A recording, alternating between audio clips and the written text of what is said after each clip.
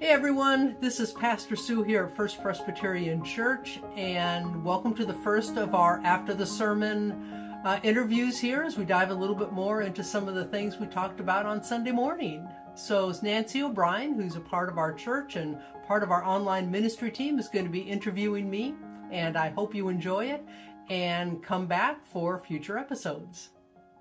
Hi, Sue. Hi, Nancy. How are you? I am doing absolutely great today, and I hope you are too. I am. Thank you. And I really, really loved your message on Sunday around hope. Thank you. I thought it was a really beautiful message, and I want to explore hope a little bit with you.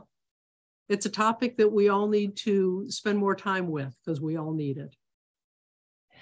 So one of the stories that you shared, I think it's from Jeremiah something, was kind of this message that has now gotten kind of translated to like grow where you're planted, right? What does that mean to you? Where did it come from? Why is that important? It's a really interesting phrase because it has a very personal connection to our church. And I think it also ties in with what we were hearing in Jeremiah 29. And for those who aren't familiar with it, God's people had been taken from exile to Jerusalem to Babylon. They hoped to be there a short time, and the prophet Jeremiah was telling them, no, you're going to be there a while. So grow where you're planted. For our own congregation, there was a time period when a lot of the big churches in our downtown area around the Capitol were moving to the outskirts of town because the downtown area was getting poorer and poorer, and everybody was moving out to the edges of town. And so they were moving out to where the growth was. And our church said, no, we are actually going to stay right where we are. This is our neighborhood. This is our home. And we actually used the phrase, we are going to grow where God has planted us here. And one of the pieces that goes along with that is that we're responsible for and to each other. None of us can thrive unless we're all thriving. I think one of the things I hear people say is, can't we all just get along? And I think there's something to that, because if I'm just caring about myself, if I'm just caring about my own household and my own needs, and I don't worry and care about everybody else too, that their needs are being met and their worries are being lessened, that they're being cared for, then I've built a fence around myself and I'm living in a little fortress there, cut off from everybody else because I don't want their negativity to influence my life. But what kind of a life is that, living in these tiny bubbles that we've built for ourselves to shield ourselves from everything going on everywhere else? We're only going to thrive. We're only going to survive. We're only going to have the world we all hope for if everybody's a part of that, without exception. Thank you, Sue. That was important for me to hear today, so thank you. The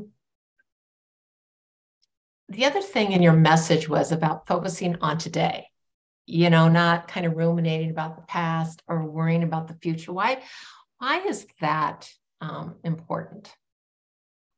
I'll give you a very concrete example.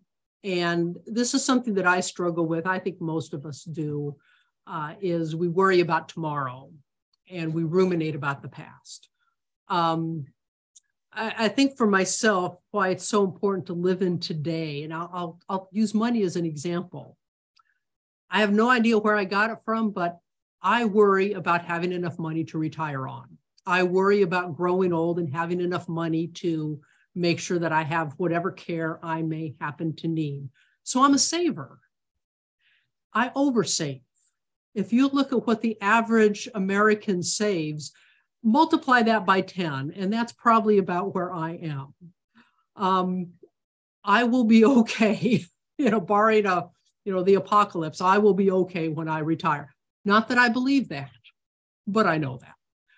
But what that means is that I am not enjoying a all that I have right now. I worry so much about saving that I don't take that money and do things that I love doing right now. And I have had so many close friends in the church who died unexpectedly from heart attacks or accidents. One of them just right before he retired, another just right after he retired, never got to enjoy all that he had accumulated, never got to do the things with his spouse in retirement that they had both dreamed of. That's why we have to live in today. We don't want to ignore tomorrow. I think we're all called to plant. We're called to plant seeds and water those seeds. We're called to have a concern about tomorrow, but we also have to live in today. God has given us so many blessings in the people around us, in the world we live in, that if we aren't enjoying that, then we're missing out on the wonderful things God has given us. And the other reason that it's so important to live in today is that future that we hope for. It's not going to happen unless we start planting seeds for that today. We might say we want world peace. Awesome. I would love world peace. I appreciate organizations like the Carter Center that say that we want world peace. So what can we do right now to help move us in that direction? And so we have to be planting those seeds now. We have to be tending those gardens, or the world we hope for simply won't come about. So that's why it's important to live in today. So my next question for you, by confession, I have to just share that when I was going through a challenging time a few years ago, and I went to my counselor, who I've seen off and on for years, and as he was leaving, you know how it's like, your hour's up because they have stood up and they're heading out the door. So his hand is on the doorknob. He's leaving, and he turns to me and he says, "Nancy, you need to give up hope." And I was like, I'm still processing that. What an interesting thing to say. Yeah.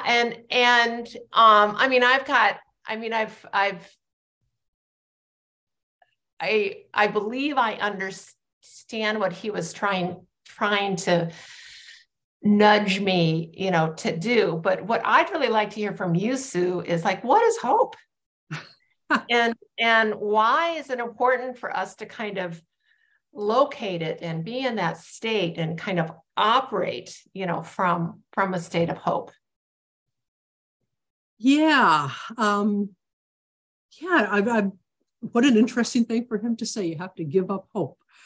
Hope is so central to our faith. We talk about being a people of hope. One of the things God said to the people through Jeremiah is, I promised you a future of hope. I don't know that I could be who I am without hope. But hope it's not like I'm buying a lottery ticket and I'm hoping I'm going to win. I mean, that's hope, but that's not the kind of hope I'm talking about. The kind of hope I'm talking about is that sure hope that says, I know this is promised. I know it's going to happen. I may not know when, I may not know how, but I know that God's promise that we're going to have a world that is worthy of all of us living in it, that is going to celebrate all people. I believe that's going to happen. And that's what I mean by hope. It's confidence. One of the books of the Bible that I think is greatly misunderstood, the book of Revelation. A weird book. If you ever sit down and read it, there's all these fanciful images. Keep in mind, it's a dream. Somebody had a dream and this is his dream, but it's a dream about hope. It's a dream about the future. It's a dream about God's promise. The overall message of that book can be distilled down into one sentence. God has already won the battle. That's it. Where we are living right now, it may be hard, it may be tough, life may not be perfect, but we know in the end, God has already won. So that's the confidence that we live with. And that's what keeps us going. Because if, like for myself, if I didn't have that hope and all I could imagine for the future is some kind of dystopia where the whole world has fallen apart, for those of you who are old enough, think the old Mad Max movies. If that's what I expected the future to be, I'd probably live very differently right now than I do. And it would not be for the better.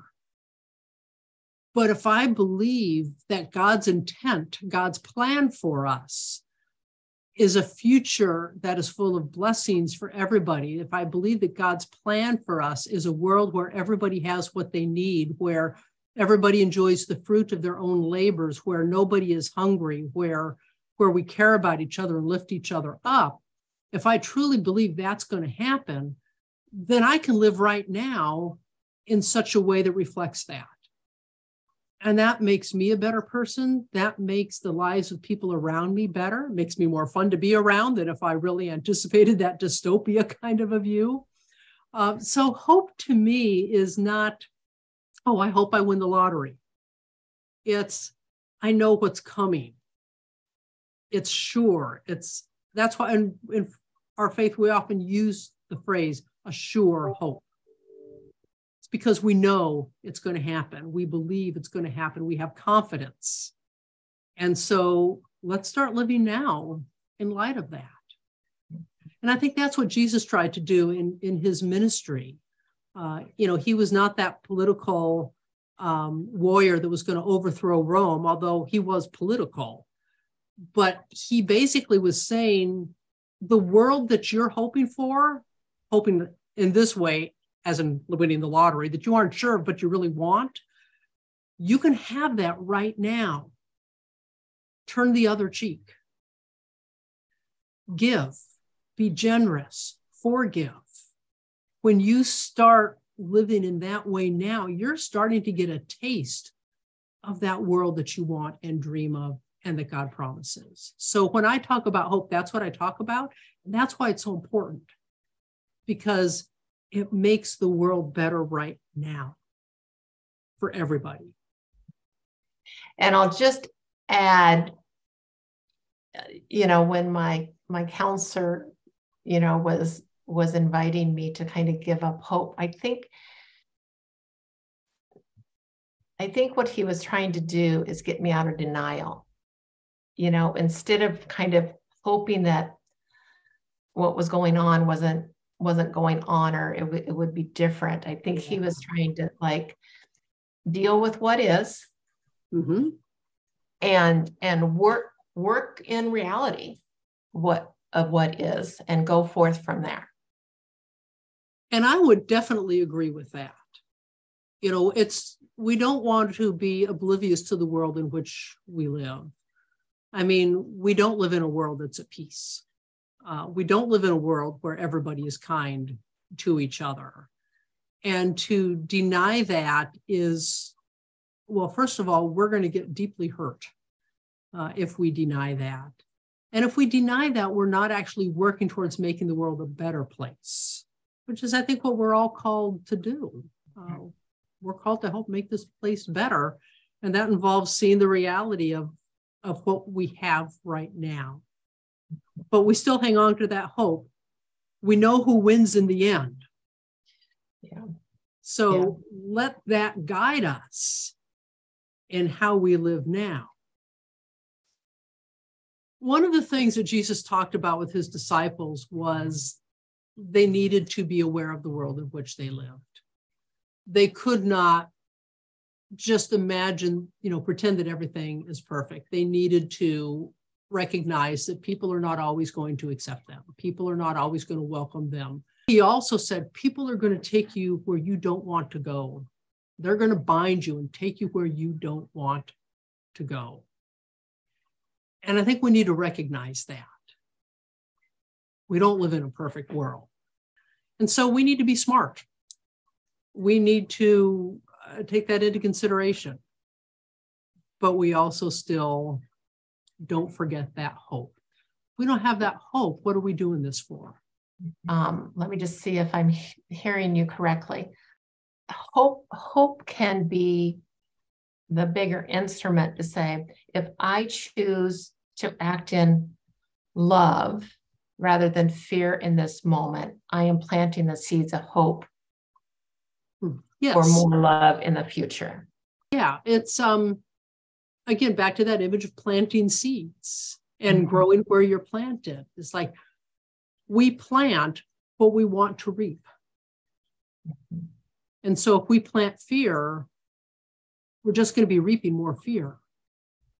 If we want to reap love, if we want to reap peace, then those are the things we need to plant right now. And we need to recognize that we may not see the fruits of those in its fullness in our own lifetime. But aren't we grateful for people who planted seeds like that a long time ago where we have enjoyed the fruit of it? That's part of our commitment to the future. So one of the messages in your sermon was kind of talking about, and I think this goes back to the story of kind of people being exiled to Babylon, things like that. But it was about not just taking care of yourself, but, seeking the welfare of that community. So share with us more about why it's important to basically take care of the pot that you find yourself planted in. Well, number one, we're in it. So if we want a good life, it's going to involve everybody around us. But it also goes back to the fact that we don't exist for our own sake. We are called by God to be a positive light and hope and salt in the lives of other people. It's really interesting that the church, and we sometimes oftentimes forget this, the church is one of those few organizations that is called into existence not for its own sake, but for the sake of those who are not there. So to seek the welfare of the city in which we live reminds us that we are responsible for more people than just ourselves. We are responsible to those around us. I don't know that I go as far as to say for them, but we are responsible to them because we're responsible to show them the world that can be through the way we live.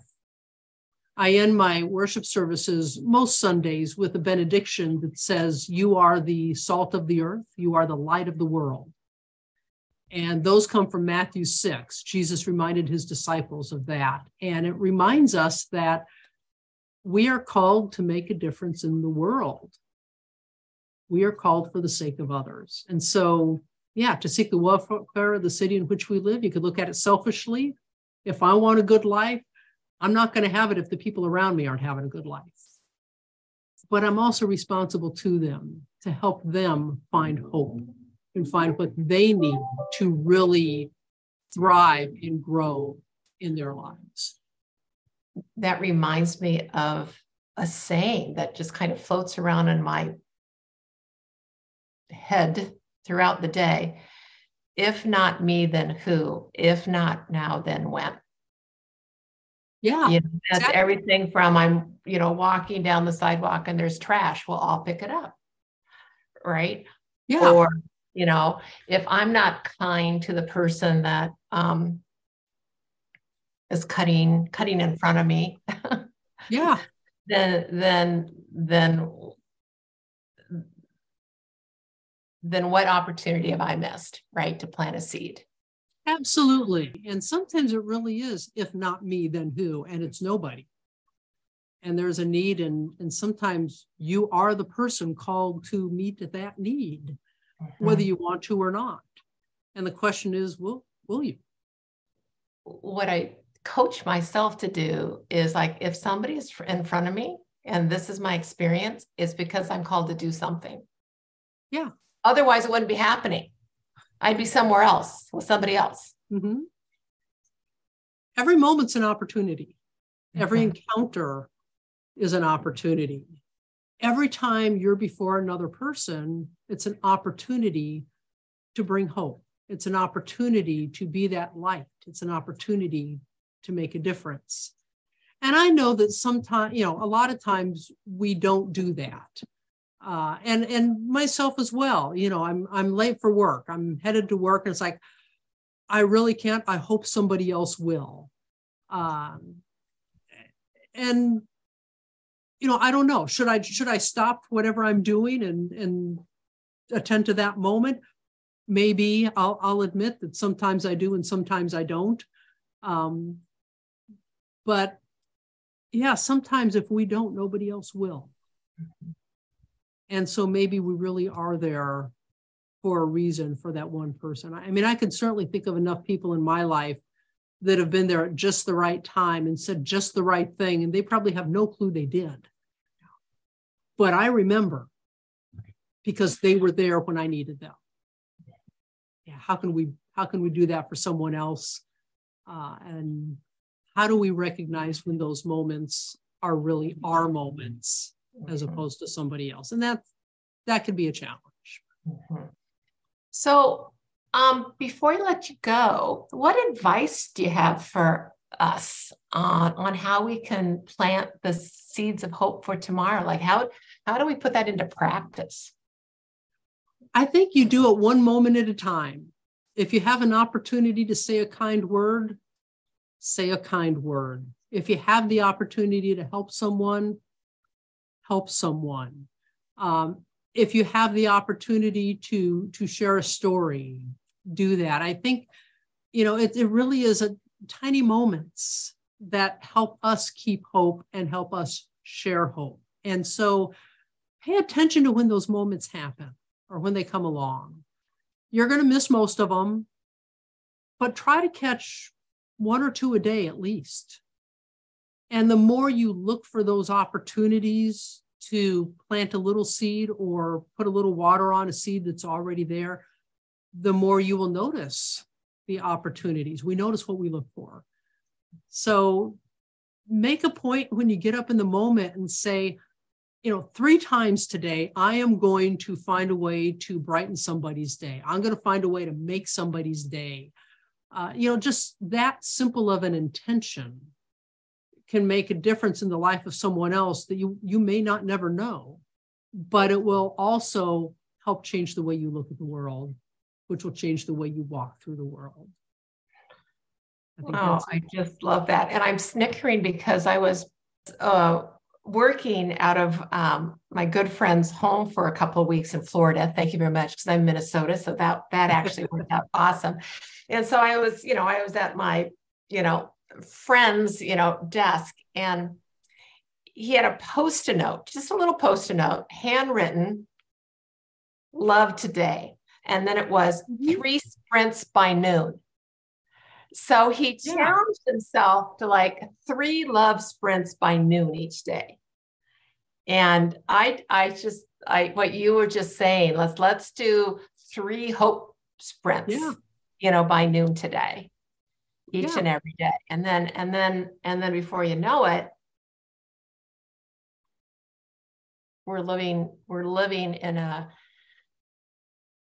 a different pot. Yes. With richer soil for all of us to thrive. So imagine that your goal in life was to make the day of everybody you meet. If everybody else shared that same goal, can you imagine what an awesome world this would be? It has to start somewhere. Let it start with us. Sue, thank you so much. I always learn so much from you, and you always fill me up. Oh, thank you. So thank you. Thanks for joining us at First Presbyterian Church, where faith is nurtured, curiosity encouraged, diversity welcomed, and all are loved. Find out more about us at fpclincoln.org.